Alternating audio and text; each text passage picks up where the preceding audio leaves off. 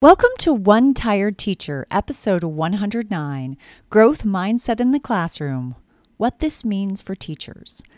So today I want to talk a little bit about mindset for teachers, because what does this actually mean in your classroom for you as the educator?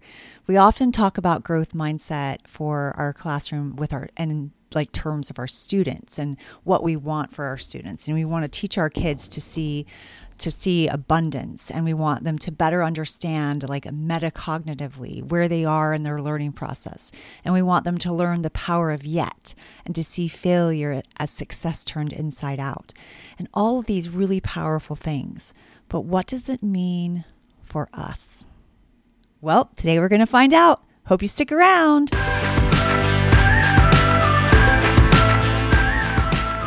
Welcome to One Tired Teacher. And even though she may need a nap, this teacher is ready to wake up and speak her truth about the trials and treasures of teaching. Here she is, wide awake. Wait, she's not asleep right now, is she? She is awake, right? Okay. From Trina Debery Teaching and Learning, your host, Trina Debery.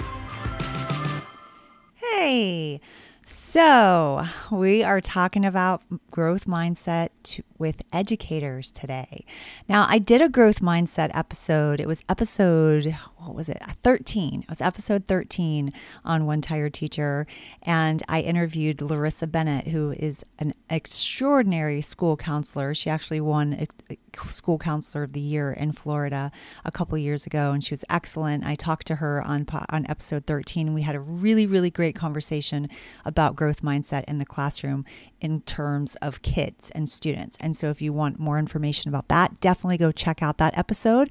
I will link to it in the show notes so that you can easily find it. But if you are searching on my website and you're on One Tired Teacher, just go check out episode 13. So anyway, all right, today we're going to talk about what this means for teachers, because very often we can be guilty. I'm speaking from experience of my own self.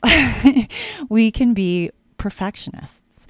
And this is often very crippling to our ability to grow and to our growth process. And I know for me, it was all about making sure it was perfect and it was done right. And I wanted it to be great. And I had to follow these expectations. And I felt this was a rule, so I must do this. And all of that is so overwhelming. And it really can get in our way of having a growth mindset. And honestly, sometimes I think that our school systems are set up to push against growth mindset. It doesn't feel like growth mindset. It feels very rigid in our thinking and very one way. It has to be this one size fits all mentality. We're asked to differentiate, and then we have to do standardized testing. We're asked to differentiate, and then we have to do everything exactly the same. So those kinds of things are confusing, and they're conflicting with a growth mindset. And so I think it's understandable that sometimes we get trapped and we don't realize that there's things that we too can do in order to help this situation. So I've been reading these two beautiful books by Kobi Yamada, who I've spoken about before. I love him. I adore him. I had the best privilege of my life. Well, it was one of them. I mean, besides my children and, a few other monumental moments in life, but really special time. I got to interview Kobi Yamada for STEM Club, which was a fun group of people that we had like a club. It was a group, and we offered some different PD and things like that. It was some of the people that also did STEM Con, which is coming around the corner, which is very exciting. And Kobi himself might be making a debut. You just never know. So be on the lookout for that, because that is coming around the corner and you don't want to miss it. It's different. There's other STEM, things out there, but this is STEM Con, and it's going to be exciting. So anyway, let me get back to the point. I've been reading these beautiful books by Kobi Yamada. Yes, I got to interview him. Yes, it was amazing. And then he sent me his new book called Trying, which is beautiful. I'm going to link to that in the show notes because it's absolutely beautiful. I got a signed copy, so I am like on cloud nine. I'm super excited. It's out now, so everyone can get it. It's been out for a little bit, but it's unbelievable. It's so beautiful.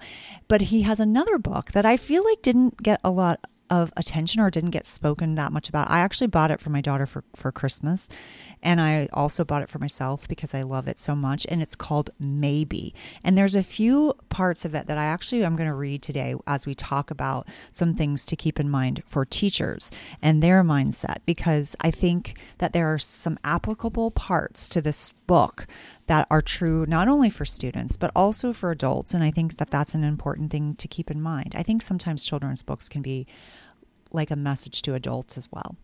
Anyway, Maybe is a story about the endless potential in all of us. Isn't that beautiful? I love that. That's actually on the cover. I think that is so beautiful. And this book is like beautifully illustrated as well. It's illustrated by Gabriella Baroque, I think you would say. I'm not sure how you would say that, but I don't want to butcher her name, but she's got some beautiful illustrations in here. And actually, I talked to Kobe about that, and he was talking about that, this being like one of the only books that she agreed to. So I thought that was really special. That might have been in Trying. I could be getting that confused. Either way, it's beautiful. So anyway, back to Maybe, a story about the endless potential in all of us. So I want to read you the first 2 pages, and I'm going to link to this in the show notes too, because I definitely recommend this book. I think it's a must-have book. I think it's a great book for adults. I think it's a beautiful book for children, and a really powerful one that you could absolutely use for growth mindset. So it starts off, and obviously I'm not going to read all the words because they don't belong to me. They belong to Kobe, and he should, of course, take all the credit for that. And I'm going to link to it because I think you should grab it. Have you ever wondered why you are here? You are the only one there ever has been or ever will be. You have so much to offer. Isn't that so beautiful? I think it's beautiful for you as the educator. I think it's beautiful for kids, but I think it's really important for teachers to hear that. You are so magical. You are so important. You are so necessary. And I sometimes think that we forget that, or we don't hear it enough. So I want to say that to you. So anyway, and I think that that's like just something that we need to remember. I lost my train of thought. Okay. So anyway, the book. So the book goes on to talk about like trying new things and seeing new places and things like that. But I think that we really, as teachers, sometimes we forget that we too need to have a growth mindset, and that I think sometimes we're forced by expectations and by even the pandemic and things like that. We don't realize that we are stuck in this rigid type of thinking, and we have to change that. And do we embrace change? And what do we do if this change doesn't align to our core values? And I think that's where it really gets tricky. You've got to find like a balance of how I'm going to learn to continue to grow and change. But at the same time, if I'm forced to do something that feels like conformity and doesn't feel like true growth, then I really have to take a look at that, and I have to think about what that means. So I think that's an important thing to remember. So let's talk about some things for some growth mindset for teachers, or mindset for teachers, and maybe what this might mean. All right. So the first one I want to talk about is I want us to never stop growing.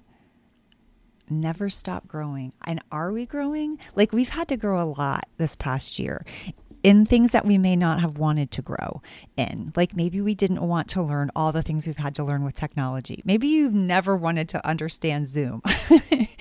But now look at the possibility that we have, that we can actually teach and reach out and connect with people all over the world. That's pretty amazing. And if we actually took that and used it for something good, like bringing in maybe an author to come into our classroom, or another speaker, another teacher, another class, something, all those things can be really powerful instead of like something like stifling and forced. So here's some more words from Kobe. Wherever you go, take your hopes, pack your dreams, and never forget. It is on journeys that discoveries are made. I think that's so beautiful. And I think that's so true and it just makes me think of growing. And because we all have something to learn, and we all need to try new things. And if they don't work, then we need to keep trying new things. And we need to keep experimenting, which is number 2. Growth mindset for teachers means number 2. And that is experiment and innovate. And this is where I think it really ties into some of those new things and trying them. Like, I think that I even think about this when I think about like writer's workshop. I know I was teaching, this is so embarrassing. This was years and years and years ago. And I had just come back from Teachers College in Columbia with Lucy Calkins and that group. And I was like, okay, I didn't feel really super confident as a writing teacher. I always felt really strong in reading and science and okay in math, but not really super strong in writing. Like writing in response to reading, totally got that. But like just writing, like the process of writing, I felt like a little bit more like I needed some guidance. So I was like all in, and I was going to come back, and it was this whole small moments time period, and it was like focusing on this one moment and stretching it out instead of having like those breakfast to bed stories that kids would write. I think there was some definite gold nuggets in this, but I also think I took it way too far. And so I was teaching. It was going on for months, and finally, like, we were coming to an end, and we were having this big like cumulative like celebration of this unit being over, and I literally had kids that were like, thank goodness. And I remember being like, oh, I don't think I taught that very well if they feel this way. And I don't think kids should hate that and dread things and be, of course, not everyone's going to love everything, but it was a lot of kids. So I feel like I needed to experiment and maybe be a little bit more innovative and not stick exactly to something that, may or may not have worked for all students. So I think that's important. And then like, I think of RTI or MTSS or whatever you're calling it now. I think like we try things, we try interventions. And if they don't work, we have a period of time where we're trying, then we try something else. We don't give up. We're not going to give up. We've got to figure out what the problem is. So I think that that's an important thing for us too. And I think teachers are doing that all the time. But sometimes I feel like, again, in these systems that we're put in, that innovation, that experimentation isn't really celebrated or not even allowed in some cases. But I think that's where we have to push back. Okay, there's a second part of the book I want to read because I think it has to do with that. It says, maybe you're here to shine a light into places that have been dark for far too long. Isn't that beautiful? Yeah, like maybe we are here to shine a light in the darkness. And I think that is really an important thing to remember. All right, number 3, ask questions.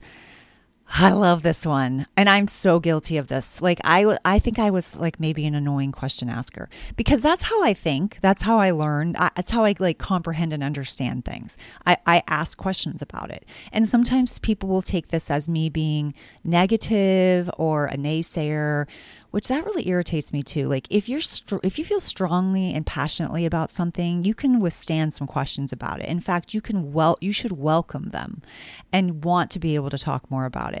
But when people acted like I was like being negative, I'm like, don't you want to look at this from all angles?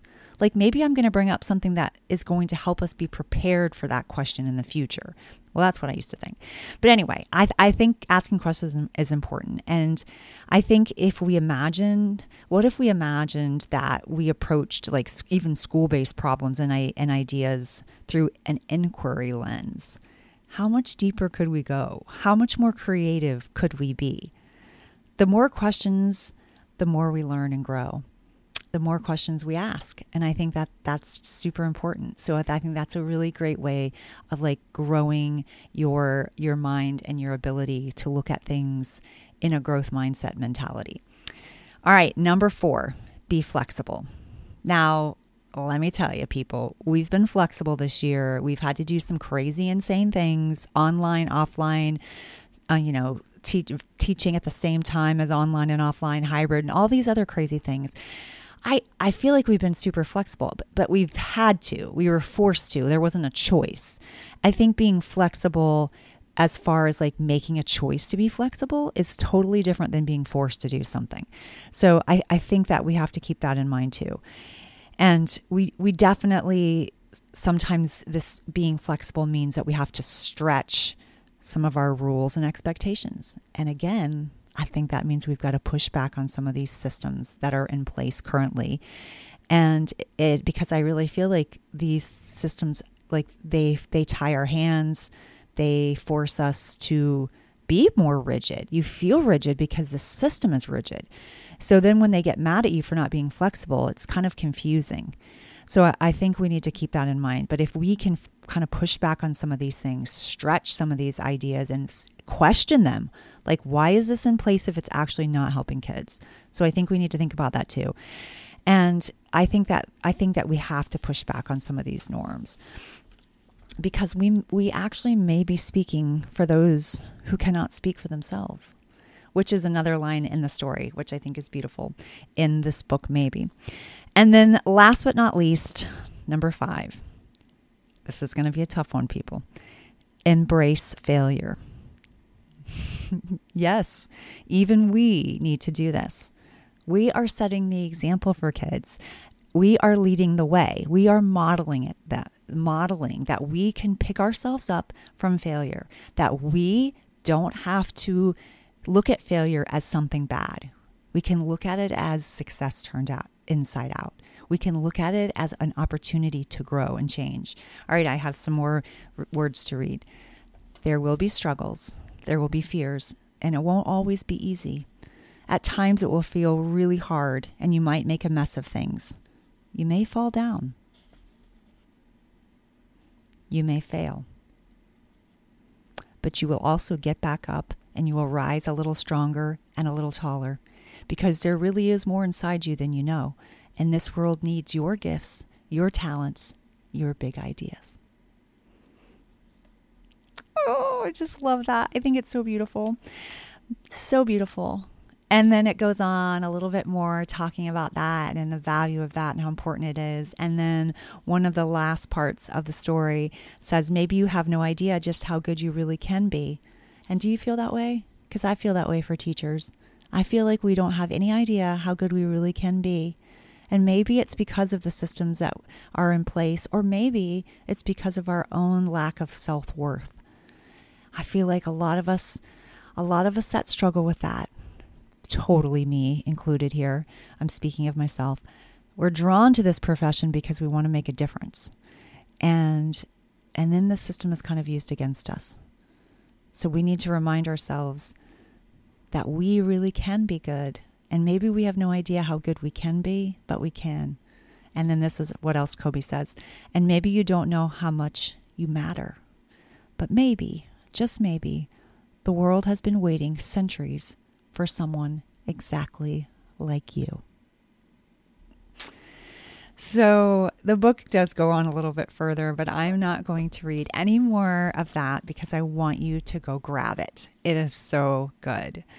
It's so beautiful. It's a gift for you. It's a gift to you. You can read it to your kids and you can help them see the value of growth mindset, but you can read it to yourself and you can see where you need to stretch your own thinking and you need to embrace some growth mindset of your own. I hope that this helped a little bit, because I know it definitely did for me. I have been so guilty of not seeing that things can be different. And I have pushed back, and that may get me into a little bit of trouble, but you know what? Sometimes trouble is exactly where we need to be. So I hope that you are into the new year and you're thinking about some new things that you want to do for 2020 and that you are feeling excited. I know I'm feeling excited, especially when I think about STEMCon coming up. I'll be talking more about that in the next several months and weeks to come. Also, I want to remind you that I'm still plugging along in my Mastering Makerspace from Zero to Amazing course, and that is coming soon, so be on the lookout. And before that even kicks off, I'll be doing a really special free masterclass on Every Classroom Needs a Makerspace. So I want you to be on the lookout for that. Right now, while you're waiting, you can grab my Getting Started with Makerspace little kit so that you can get things up and running. I have that for free. I'm going to link to it in the show notes. So go grab that so you can get started. And then I will teach you all about how to go through Makerspace and what to do and how to get it running and step by step and materials and procedures and how to do it without breaking the bank and all kinds of other really cool things. All right, that's coming in the future. Until next time, sweet dreams and sleep tight.